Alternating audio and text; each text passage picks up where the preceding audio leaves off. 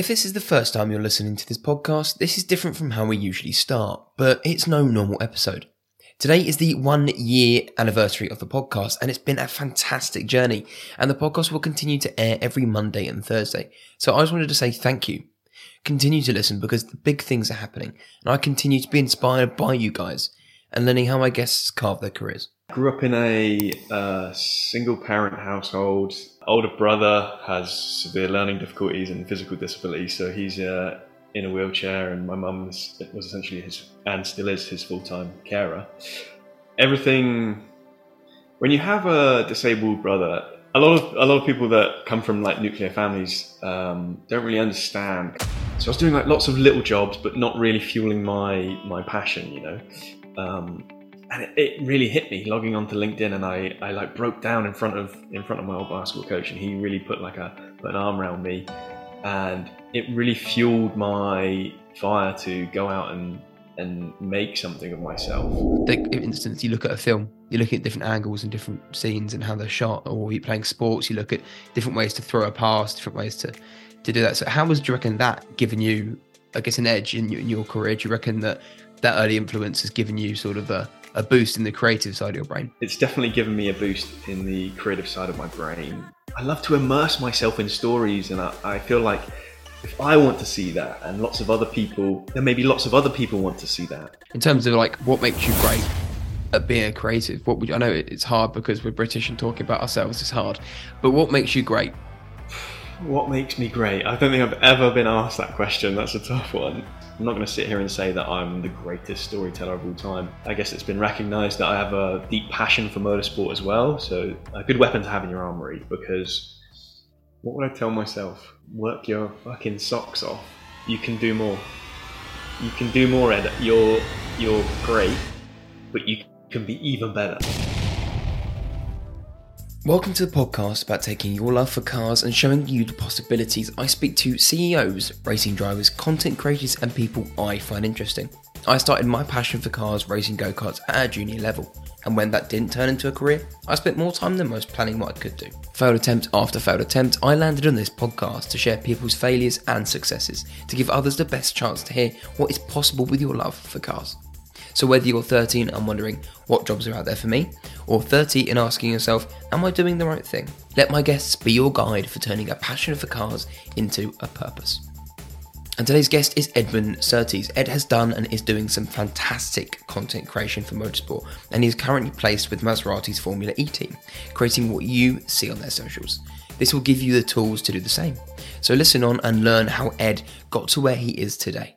Instead of this month's episodes being sponsored by a great company giving you something as a thank you for listening, I wanted to announce something special. Ignition is releasing a clothing line. This clothing line is something that we've been working on for quite a while now, and behind the scenes been figuring out how can we give back. And the way we want to give back is give designers 30% of everything that's sold. So if you buy a t-shirt, 30% of the profits from that t-shirt will go directly to the artist. It's just a way for us to show the great and amazing talent that is in the automotive and motorsport worlds, and that means if you do have a design or an idea for a clothing line, give us a message. Email me at harry@ignitionpod.com. That's harry@ignitionpod.com. I'd love to have a chat. But anyway, back to the episode. Oh, and before you go, podcast listeners get 15% off. So check the show notes below for that code for you. Ed, there's something I'd like to start off with just to understand who you are as a person, because this is the first time we're meeting. This is the first time we're having a chat. So tell me more about your early experiences, school, growing up, to give me an idea of who you are today, basically. Oh, wow. Okay. We're starting from the beginning. Sure. So I grew up in a place called Taunton in Somerset, very much a countryside town. I don't have the farmer's accent, so there'll be no tractor talk like that. But yeah, it was a very sheltered upbringing, not really kind of representative of London and, you know, the multicultural city that is, and that I've spent a lot of time in recently. I grew up in a single parent household. Mum was on benefits. My older brother has severe learning difficulties and physical disabilities, so he's in a wheelchair, and my mum was essentially his, and still is, his full-time carer. So I grew up in kind of a tricky household to navigate, and I spent a lot of time playing sport, so that was kind of my escape. It was a way for me to be out of the house. My mum could then look after my brother, and I was kind of busy and occupied until like 9 p.m. playing sports until late into the evening. So that's kind of how I grew up. And then, I went to university in 2010. Wow, that's a long time ago now. Down in Plymouth, graduated in 2013, studying media and learning all about films and how to use cameras, very basic stuff. And then, after that went, I suppose, 5 years kind of freelance. Didn't really get a job like straight away out of uni. So I had to kind of really set myself up to pursue the career that I wanted to pursue. And I was like, how am I going to do this? And so, I just bought myself a camera and went for it, and was contacting anyone to just be creative, gyms, nightclubs, personal trainers, memorabilia companies, cafes, anyone who wanted kind of like some social media. And this was kind of like, 2014, 15. So it was a different landscape to what it is now. People take it a lot more seriously. So it was a lot harder to convince people, especially down in Somerset as well, to pay money to like support their business when everything that they've done previously was just like word of mouth or flyers, They were like, photography and videos for social media. This was kind of like, it was, I don't want to say breaking new ground, because of social media was around before then, but Facebook came out in 2008, I want to say, or I think, even before that, I think, the original like the Facebook was like early 2000s, but social media, I guess, it's quite hard to convince a bunch of people that social media is this thing that will help them if they've got no idea what it is. And I suppose like 10 years ago, it was it's a very different landscape to what it is now, and how much money is involved within social media.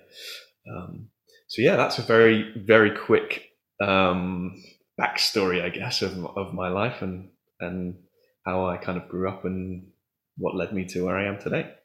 Yeah, I mean, it's interesting. So were you surrounded by sort of cameras and social media growing up, or how did you find out about this thing that you could do where you could be freelance, you could use your own time? So how was the idea of being a freelancer, or the idea of being a videographer, a photographer, how did that come into your life, and where was that moment? So I'd always had a passion for movies. Movies were my escape, growing up in a house that was, difficult, let's put it. I needed my escape. So I had my sport and I was doing a lot of that, but a lot of the time I would be kind of just in my room watching movies. And I would become fascinated by how they were made as well. So I'd watch all the DVD extras and behind the scenes. I was like, this is something that I really enjoy learning about, and I want to do more of that. So then I decided to study that at college. Like film was an option, and then also media was an option. So I kind of chose both, and then also chose like PE to do a higher education. And then moving on to university, I was like, I want to get into this even more, and I want to make my own movies, and that's kind of how I got into the creative sphere. It wasn't really a passion for content, as it were. It was more storytelling and like learning about how narratives are constructed, and then I've kind of adapted it to take that to social media, I guess, in very short form. But then we also do some longer form stuff with like vlogs, and done a few things like that before as well. Ed, I'm just wondering, because I come from quite a nuclear family, and I understand. I'm very grateful for that. So when you say difficult growing up, I mean, what was it like? Paint me a picture. So everything, when you have a disabled brother, or just a sibling in general, a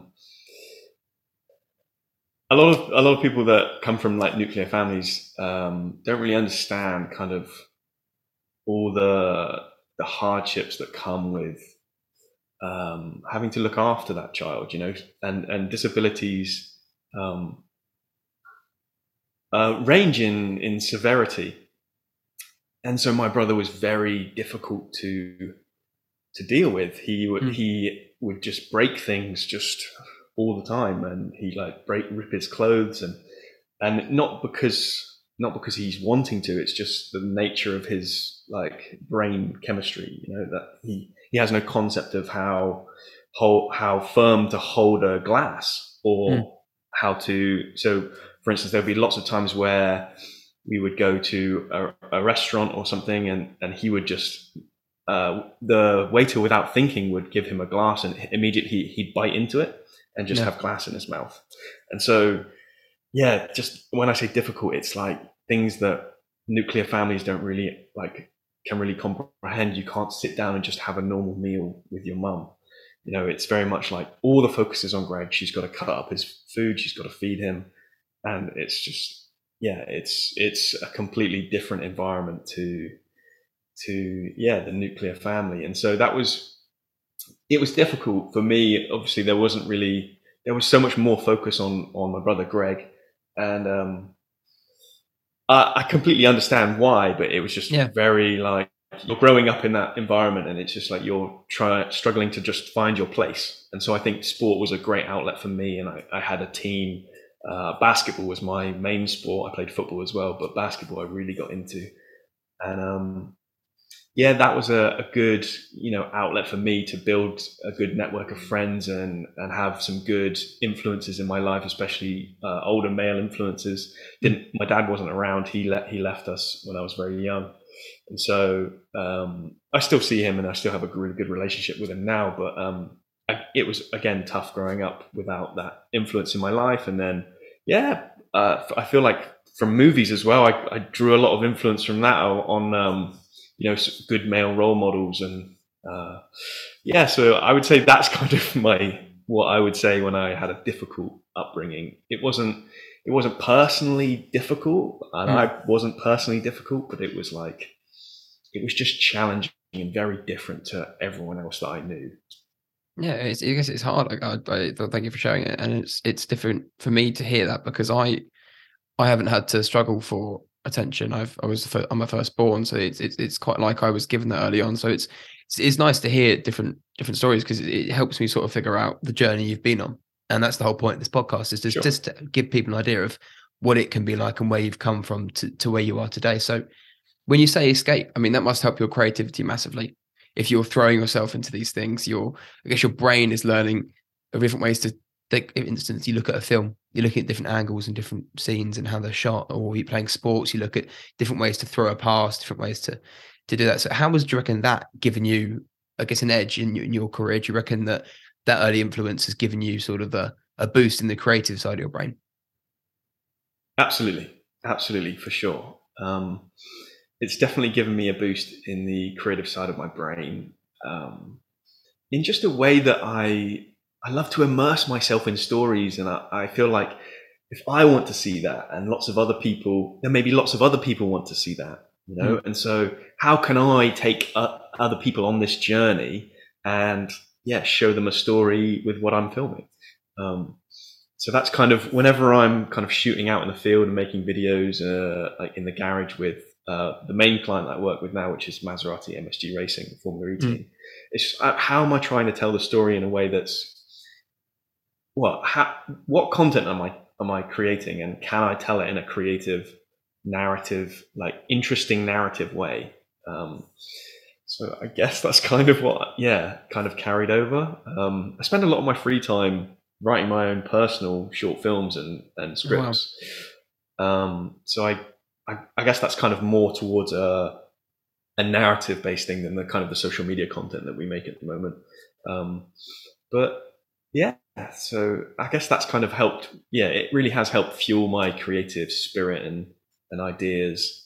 And I'd say I'm always kind of, I look back on my life and I think I wouldn't change anything, because it's that classic, it's made you who you are today, and I really like kind of where I am and what I've become, I guess.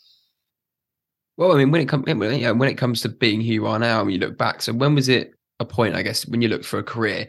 Because this is interesting for me. Why did you pick? I mean, obviously the love of films, you picked film videography, but how did you get started? And how did you find a way that, okay, I know going into businesses and doing all that stuff, and what gave you the ideas to, was it just as simple as going, right, I need people to film videos for, go and find those people? Or was it like, how did you find out that being freelance was a thing you could do? I'd always known that it was a possibility. But there was one point, I remember it vividly. It was the year after, about a year after I'd finished university. I'd moved back to my hometown, Taunton, and I was staying with I was renting a room off of my old basketball coach. He had offered to give me a room.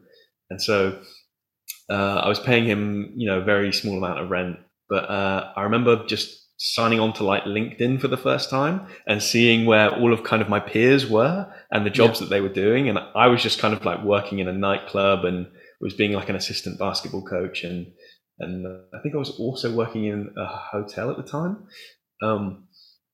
So I was doing lots of little jobs, but not really fueling my passion, and it really hit me logging onto LinkedIn, and I broke down in front of my old basketball coach, and he really put an arm around me, and it really fueled my fire to go out and make something of myself. And so I went up into my bedroom the same night, and I drew this massive mind map. I know there's that meme that is Charlie Day, right, in Always Sunny in Philadelphia, I think, or one of the movies that he's in, where he's doing the mind map thing, and it was literally like that on my wall. And so I was like, what can I do? I put in the middle what do I like to do, and how do I make money doing it? And so I was basketball player, and then listed all the reasons why I couldn't be a basketball player. And then I think it was Formula One driver, and I was listing all the things why I couldn't be a Formula One driver.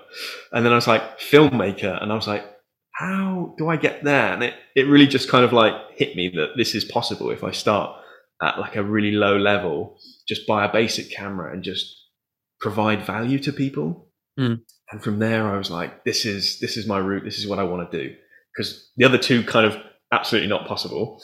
And that's how I figured I could get into it. I knew that you could always go freelance, and that was kind of, it was all or nothing, that I was going to go all in on this. And there was no real other option for what I wanted to do. It was stay the same and be miserable, or go after it and chase my dream, No, it makes perfect sense. It's funny because you've inadvertently, I guess, stumbled upon a concept it's called Ikigai. I don't know if you've ever heard of it. Yes, I've literally got a book on it. Yes. Yeah. And so that's funny because you've done this mind map, and you've done the 4 things, right? You've done what you love, what can make you money, what the world needs, vocation, mission, purpose, all of that. I think it's brilliant that you've done that, and you've actually physically mapped it out. Because most people wouldn't, or if they're doing it in their brains, which I find to be quite stunting, because you're not actually making it seem real. But it's funny. Why did you write other reasons you couldn't do the other jobs? Basketball player or Formula One driver? Yeah, I mean, I know they're pretty extreme, but but why do you think you wrote the reasons you couldn't? But when it came to the videographer, you wrote the reasons you could do it. Yeah, I don't know why. Let's think about it. I guess I've always kind of heard quotes from Steven Spielberg and James Cameron, saying, big famous movie directors saying really all you need is a camera and a script, and you're a filmmaker. All you're doing next is negotiating budget. Yeah, I think that's James Cameron. And he's you're now a filmmaker, or a director, I think he says. And that kind of really stuck with me. And I think I learned that in uni or in college, from one of my film lecturers who said that. And that really stuck with me. And I was you know what, I can be. I don't know why I instantly went to the negatives of why I can't be the other things. Maybe I just, I'd spent so much time playing basketball previously and watching Formula One, and knew about kind of the amount of money that was involved with it. And I just, this is not possible. And I'm 21 and 22 at that point. So 21 or 22 at that point. So I knew that I couldn't it wasn't possible to really be great at it going in at that age. Yeah. And so and filmmakers, they can go until they die, essentially. Like Spielberg's still going, James Cameron's still going. They're in their 60s or 70s and still masters of their crafts. And I was like, that's something that I want to aspire towards. So yeah, I think long term is to eventually make a feature film, for sure. No, fantastic. I guess it's realism, isn't it? Just being realistic and not being too giddy and going, I could be an F1 driver tomorrow, because it takes a lot of talent, takes a lot of time. Like I said, it takes a lot of money to get into motorsport. Like it's something that, speaking to people I have on this podcast, money seems to be, and when it comes to motorsport, the thing you need, regardless of skill or talent. Like if you have money, the rest kind of just is easy. Well, not as easy. I can't really say easy, but I'm not an F1 driver. Actually, I failed at go-karting when I was about 8, so it's me being bitter. But yeah, so why motorsport? Why cars? Why did that end up being the muse for your creative outlet? So after 5 years of kind of doing freelance video work and kind of making a name, well, not really a name for myself, but just being, on a good level in Somerset and working with kind of all of these random different clients, I knew that I wanted to niche down and be great in a single area. And then I was like, right, so how do I take this skill that I've now crafted for myself, and I'm slowly kind of mastering, how do I then, I've learned to provide value to people, but then how do I fulfill myself as well, fill my own creative passion? So I wanted to combine, it was either I now combine my filming skills with motorsport, or I combine it with basketball. And I was like, there's a lot more money in motorsport. Yeah. So, and it's a lot easier to get into. In Somerset especially, there's no real big basketball teams. So I think by the time I was 25, I set myself like a 5-year goal of moving to London by the time I was 30, to achieve kind of, working in the motorsport industry and being creative, and maybe working towards also being in the film industry. But that was kind of if that works out, that's great. But I wanted to be able to take what I'd learned immediately and move it into kind of the motorsport creative content industry. And so literally I moved to London when I was 26. And I've just now moved back from London to Taunton. Now I'm 31. So, so that instant 5-year goal was pretty much achieved within the next year. So I'm now working on my next couple of goals. But yeah, I knew I wanted to combine my passion, my skills of filmmaking and photography and content creation with something that I was really interested in and that I cared about outside of videos. And yeah, I settled on one of my few interests, which was motorsport. And I'd always grown up watching it with my dad. We have quite a famous surname, but my dad always makes the joke that we're Ferrari fans because our long lost relative raced for Ferrari, John Surtees. But no, we're not related. But that kind of that mythical story always kind of stayed with me from a very young boy when I was watching motorsport with my dad. And yeah, so that's kind of how I got into it and where that passion for motorsport came from, and then what's led me to combine them. Yeah, I guess there's a question I didn't ask is that question of what ignited your passion for cars in the first place. And I can see it must be that moment of sitting down watching motorsport and your dad going, we've got a name that's iconic in the sport. I mean, anyway, that must plant a seed of confidence in the fact that it was like without knowing it, did you feel like you belonged by having the name that a little bit, it was something to latch onto.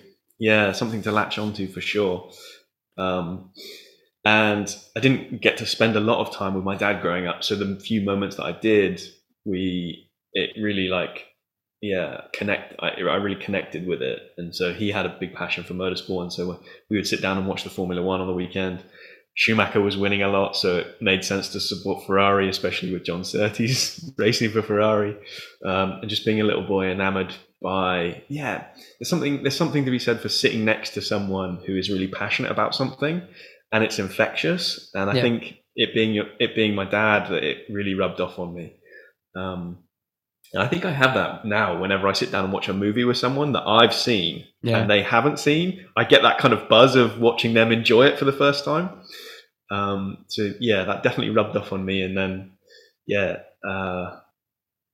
yeah, it was something to latch onto for sure. I can't remember what you originally asked. Sorry.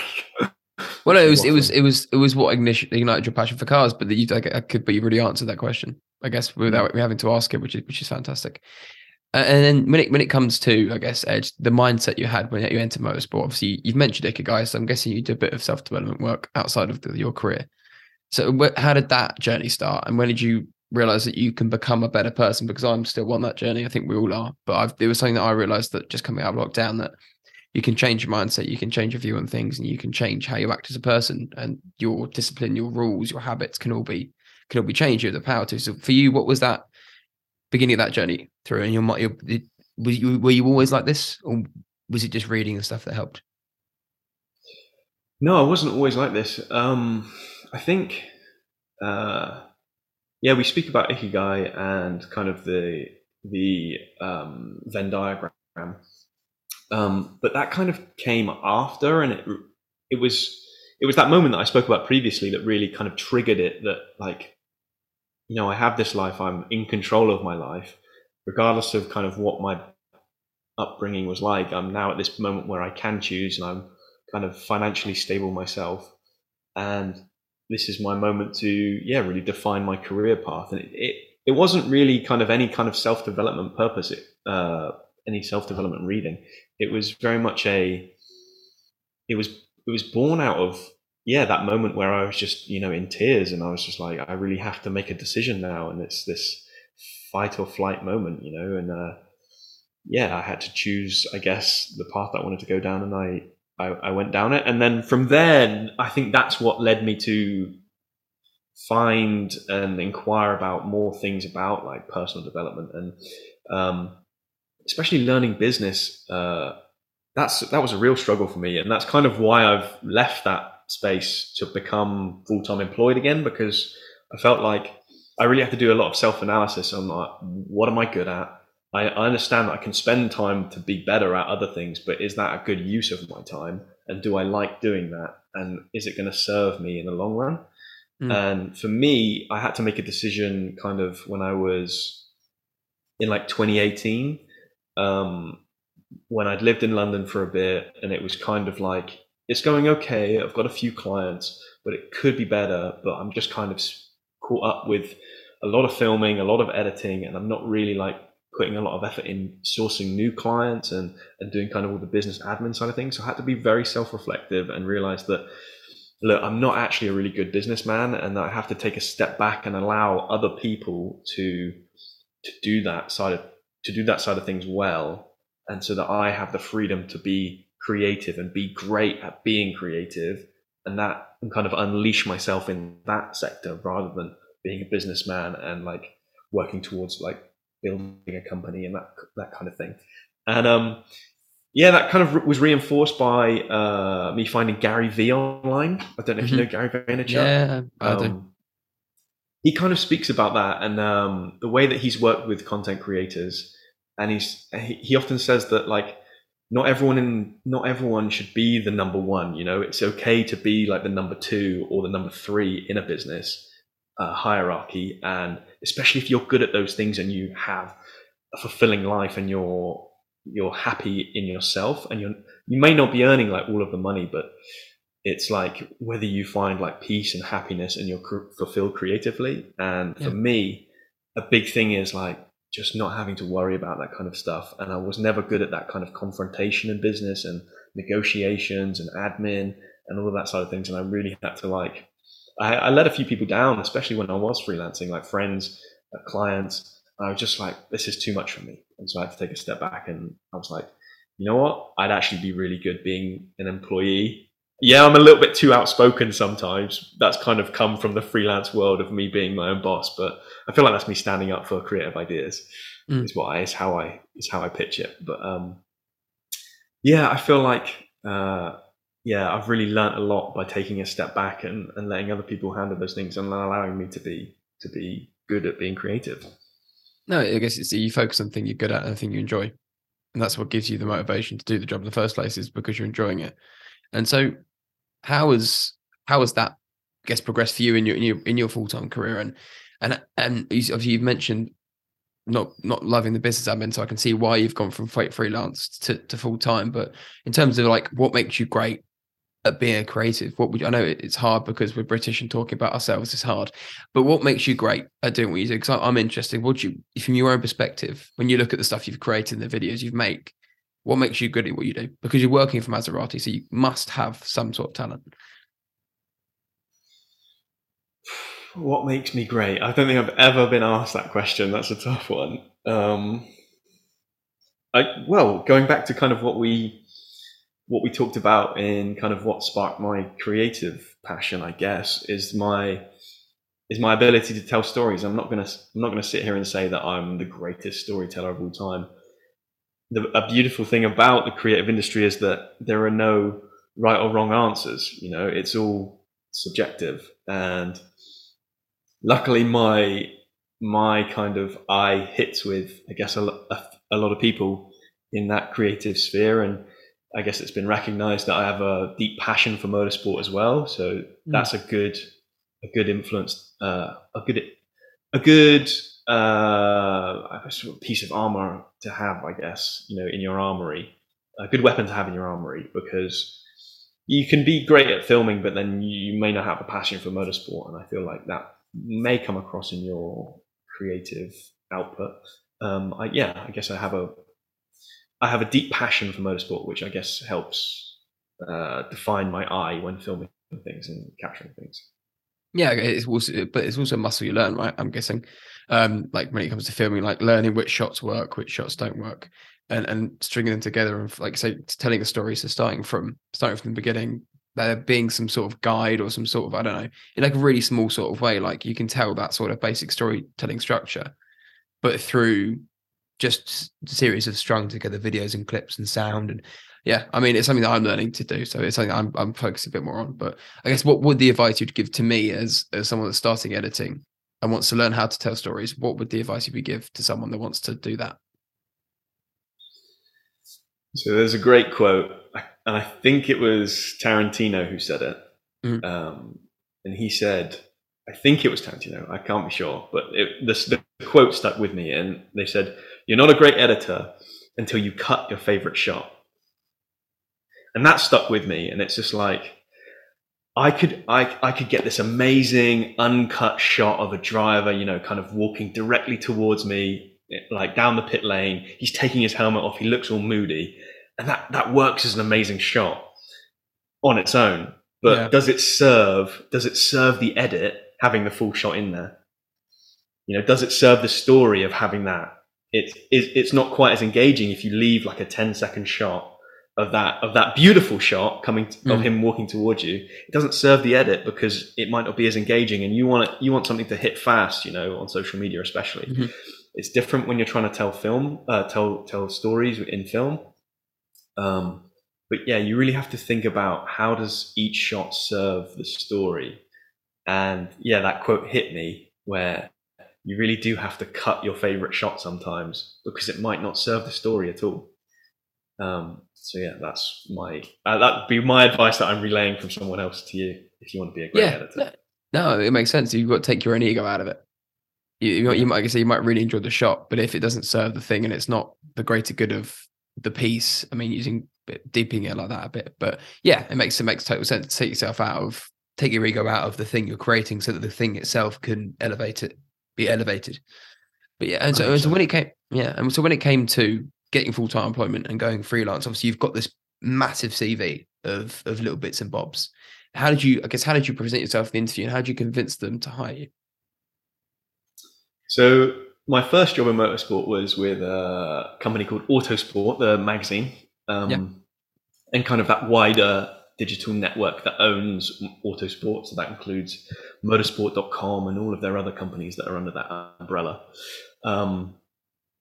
So in the interview, I was just the biggest motorsport nerd I could possibly be. I was like, I think they asked me, just tell us what you know about motorsport. And I was just like, I can name every single corner on every single Formula One track, and I can give you I can draw it from hand perfectly, because I know every single corner, and I know kind of the circuit corners, and then I can tell you all the like historic moments from probably like from the year 2000 up to present of like all of the big moments that happened in Formula One.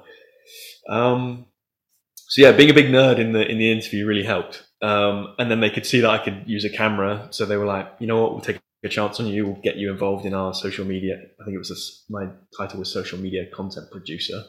So that involved taking photos and videos, kind of what I've been doing for the last 5-6 years, just not in motorsport. And I think my passion for motorsport really came out, and I'd wanted to be in the industry for so long that that really helped me.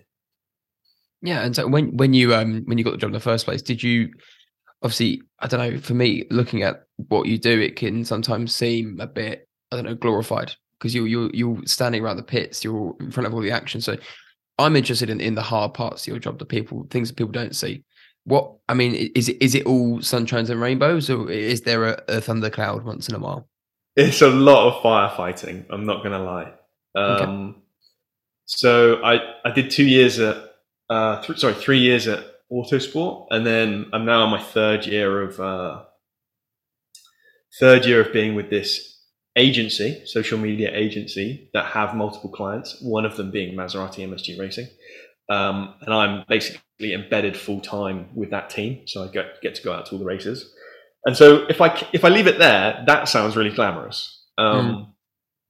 It's like super long days, and so we'll fly out. For instance, let's use Cape Town, the race that we've just done, for example. Yeah. We'll fly out on Tuesday. We'll arrive crazy early morning, I think Wednesday.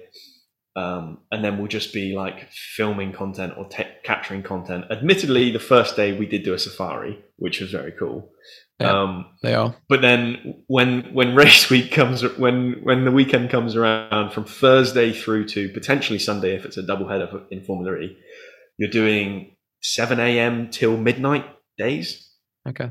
That's me personally. The mechanics, sometimes if there's a crash on day one, they will have to work through the night to fix the car. For me personally, pretty much every night I'm up till midnight editing photos and editing videos to try and get content ready for the next day. But not just content. It's like partner content, where like sponsors have requested certain photos or videos that won't even be seen by social media, and so a lot of time gets spent on that. So it's non-stop, and you rarely have a moment to just sit down and chill from Thursday through to Sunday. If you win the race, maybe you get to party afterwards. But if we win a race, it makes it even more work, because then I'm filming and capturing podium content. So I'm like working even later, and we'll try and enjoy a drink. But it's a long weekend with long hours, and you don't really get much time to sit down whatsoever, especially at Formula E. No, it makes sense. It's a high-paced sport, so everything you're doing is high-paced. Like you said, the demand for content the next day or even the same day can be hard. So when it comes to discipline and getting down and editing those videos, where does that come from? Because I know it's hard. I regrettably will say this on this podcast. I hate doing it. I hate editing these, and these aren't that hard to edit. So what gives you the discipline to get through the environment that you're in?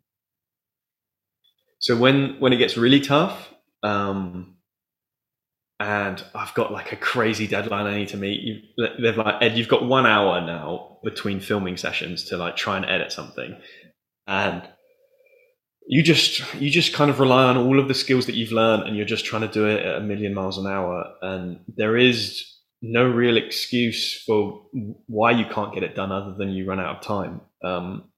And to be fair, I've used that a lot recently. Like I've been like, guys, there's no time to get this edit out. I'm sorry, we have to just push it back to the next day. But when you have to sit down and knuckle down and focus, for me, I do tell myself, like, so many people would want this job that you should be like thanking your lucky stars that you are in this position, and that you're and you'd be grateful for where you are and the people that have helped you get here and all the hard work that you put in yourself to get here. Don't let yourself down now. Keep going and just get it done. Obviously enjoy the ride, but people are counting on you now. You know, if you want to be great, there's going to come times when there's pressurized environments. But that's part of the gig, I guess. Yeah, do you reckon sport has helped you with this? Because I know you do a bit of running. I say a bit of running; it's quite impressive. Because I can't do it or refuse to do it. But yeah, how do you reckon how's that helped you with it? Yeah, for sure. I think it's definitely an edge I think I have, because I don't want to use, I'm going to generalize now, but I feel like a lot of creatives aren't really kind of like active and sporty. So I think that is kind of an edge where I have on some people. It's given me a competitive mindset, and it's given me, like hard work pays off, never kind of give up, that fighting spirit to keep going, even when you don't feel like you want to do it. Having that from a very young age ingrained into me, and I lost way more than I won, but now I guess it's kind of paid off that I'm in a position now where I am kind of, I don't want to say made it, but like I'm in quite a high profile position as a videographer and a content creator to work for a Formula E team. It's there's only maybe one of 10, there's one in each team potentially. So it's a very lucky spot to be in. And I think, that sporting mindset has really helped. And I think it works in the team because I understand like everyone else in the team is competitive. Yeah. And we all want to be great. So I think that's really helped me. Yeah, for sure. No, it's brilliant, isn't it? Because you guess you're competing with yourself when you're running because you want to get a better time. But when it comes to, and I guess that applies straight to the edit as well. You're competing with yourself to get it out. You're doing it. I think Johnny Wilkinson said you're moving your body to complete a task. So whether you're doing the washing up or you're winning a World Cup, like at that moment, it's the same thing. You're moving your body to complete a goal. That's a great little quote. I like that. Yeah. I started with my performance podcast, but so it's a great one to listen to. But yeah, when you think about the future, that's the Jake Humphreys one. Jake Humphrey. Yeah. I mean, so when you think about the future, have you thought about the future? You mentioned goals, so I'm guessing you do think about it. So what are your goals for the next, 5-10 years? And if I were to tell you these would be the best 5-10 years, what would have to happen, or what is going to happen? So I'll put it out there. My 5-year goal is to make it into Formula One. Is to be a Formula One content creator. That's something that I want to achieve within 5 years. A lot of things potentially need to happen to do that, that are potentially outside of my control as well. But I just know that if I do the best job that I can in my current role, it sets me up to be potentially take that next step. I have a 10-year goal of making a feature film. And then back when I was 25, I set myself a 25-year goal, my super long-term goal of like making a film within like either the British or Hollywood film industry with a big kind of studio attached to it. So we'll see. It's great. So what do you think needs to happen? I mean, obviously, if you're goal setting, I mean, for me, goal setting is just setting a big goal, breaking that big goal down to little bits, and so you know exactly how you're going to do it. So what are those little bits, I guess, for you to get to that point?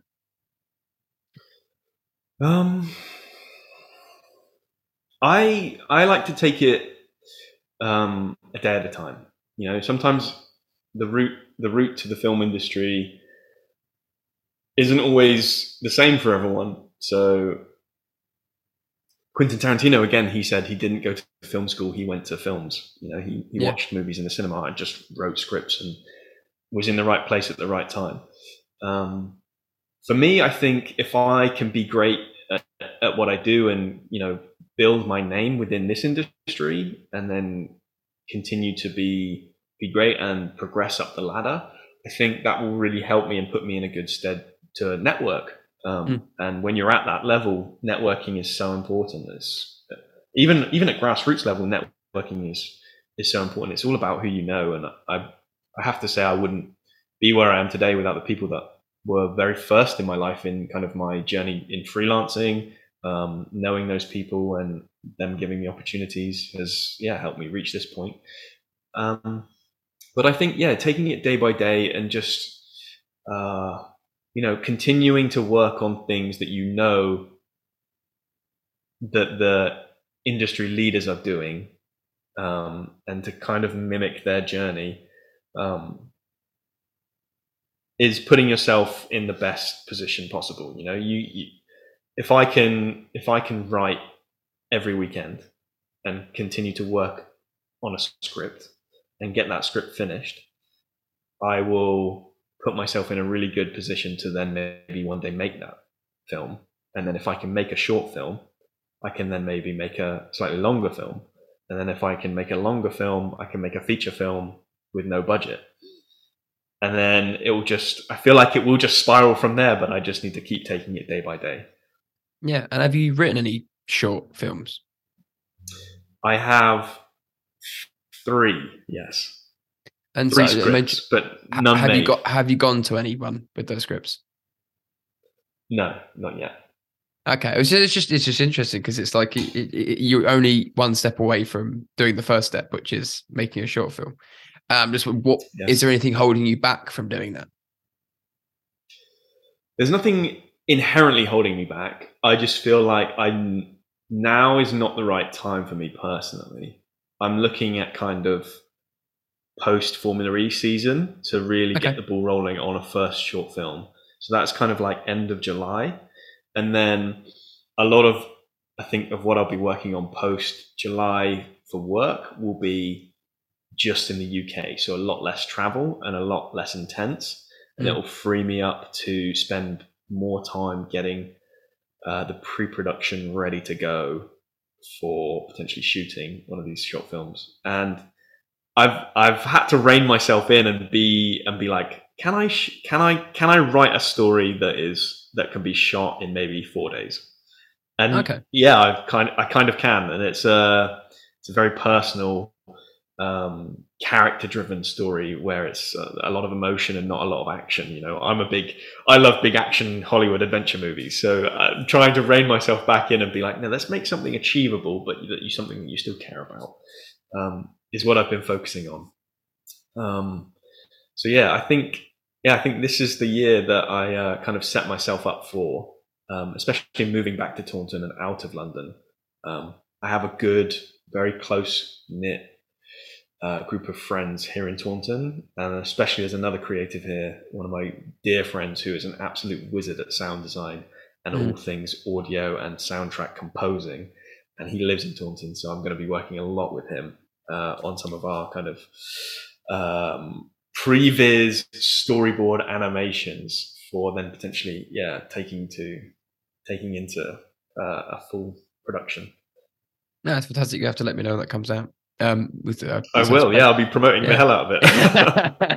No, but Ed, I know we're sort of coming towards the end here, and there's some questions I'd like to ask towards the end. I'm calling them the Fast 5. Your ultimate 3-car garage. Ferrari 458 Spider. That's the one. That's the one for me. But like 2 and 3, I don't know. Maybe the 2000 it's completely impractical. But the 2002 Ferrari Formula One car driven by Michael Schumacher, I think that was the most dominant F1 car. And then 3 would be a self-modified camper van, because I've drawn up all of the schematics of how I'd want it to work. Nice. Kind of like, how people like live in vans. I definitely want one of those, but mine's got a bit of a twist on it where the walls expand on like hydraulics and like the ceiling comes up as well. So that's my 3-car garage. a van, an F1 car, and for Renault is fantastic. Well, it's interesting because I mean, like, it's weird because I've had the exact same thing for like a van that expands out because the vans don't have enough space, so you just need a bit more, and that's the only way else to do it is just to have that. Or there's anyway, I could go into the whole thing, but that sounds like a different podcast. The next question being, Ed, is if you could take one car and drive on any road or track, but you only get to do it once, where would you go and what would you take? That Formula One Ferrari 2002 around Spa, Francorchamps. Any particular reason? I've been to Spa, and it is as fantastic as everyone makes it out to be. And I've driven it in the game, in the Formula One game, and I love driving it in the game. And it has just so much history, the circuit as well. You know, Eau Rouge is just phenomenal. And I think driving that car on that circuit would be one hell of a moment. No, it's brilliant. It's I think Eau Rouge is the background for my LinkedIn profile. And you say it's one of those things where it is an amazing track. And moving on to the third question is if you could do what you're doing right now and money wasn't a thing, would you still be doing that thing? No, I'd be making films. Making films. Cool. And this is just interesting because I think that question brings out sort of like if the thing you really want to do without asking the question what you really want to do. It's funny because it was asked to me in my part-time job, and I was like, that's a really good question. I'm going to steal that for the podcast. So now I'm asking it. And the fourth question, Ed, is if you could give advice to either a young Ed or someone that wants to pursue their passion, what would that advice be? What would I tell myself?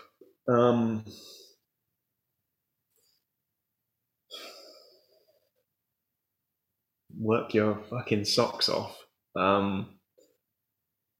Yeah, that's what I tell myself. You can do more. You can do more, Ed. You're great, but you can be even better. Like, there's a good quote where it's hard work beats talent when talent doesn't work hard. That's a good quote. I think it's Kobe or Michael Jordan, or someone inspirational. But that quote sticks with me as well. It's like, I know I'm not the most talented, but I can. There's no excuse for not being the hardest worker in the room. And I know we're in a world and an age where a lot of people, we are learning more and more about being able to recharge and not getting burnt out and not being in that toxic work environment. But when you're in your 9-to-5 working zone, you need to work hard and just give it everything you can.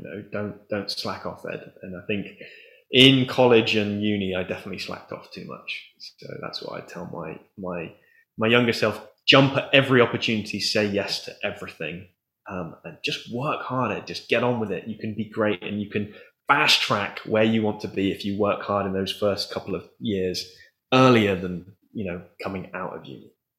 Yeah, I guess it's just one of those things where like compound interest is interesting when it compounds, and it's like you can, if you do the same thing day after day and you stick at it, it's like consistency and patience are the two biggest things in life to make sure that you get where you need to be.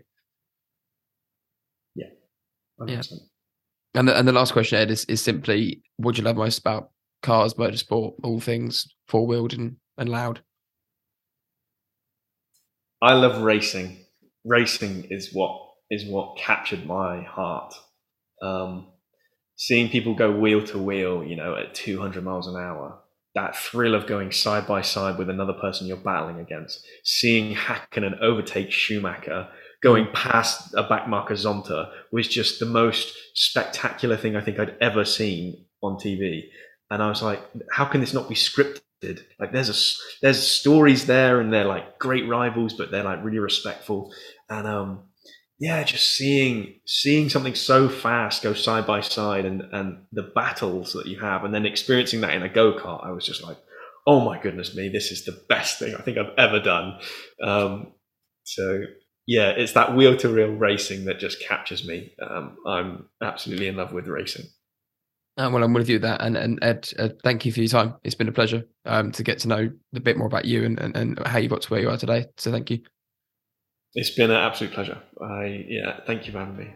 We were, thanks to you guys listening, in the top 10% of podcasts most shared globally, which is so impressive and means so much to me for a podcast that is less than a year old. Still, I want to set you a challenge of getting into that top 1%. So if you have ever enjoyed an episode or thought that the message from a guest was worth sharing, please send that episode to your friends. If you know someone that loves cars and is looking to get into the industry or change careers, help give them some inspiration. I've learned a lot from this podcast and it's been a fantastic year so far. The guests we've been able to get and have on have been all down to you listening and learning what is possible with your love for cars. I have some great plans ahead, going to car meets, creating our own little meet and going to schools and talking to you and going, you can do what you love and there is a career there for you. The question is though, how bad do you want it? And so with that being said, I'm Harry and this is Ignition Podcast. Happy 1 year anniversary.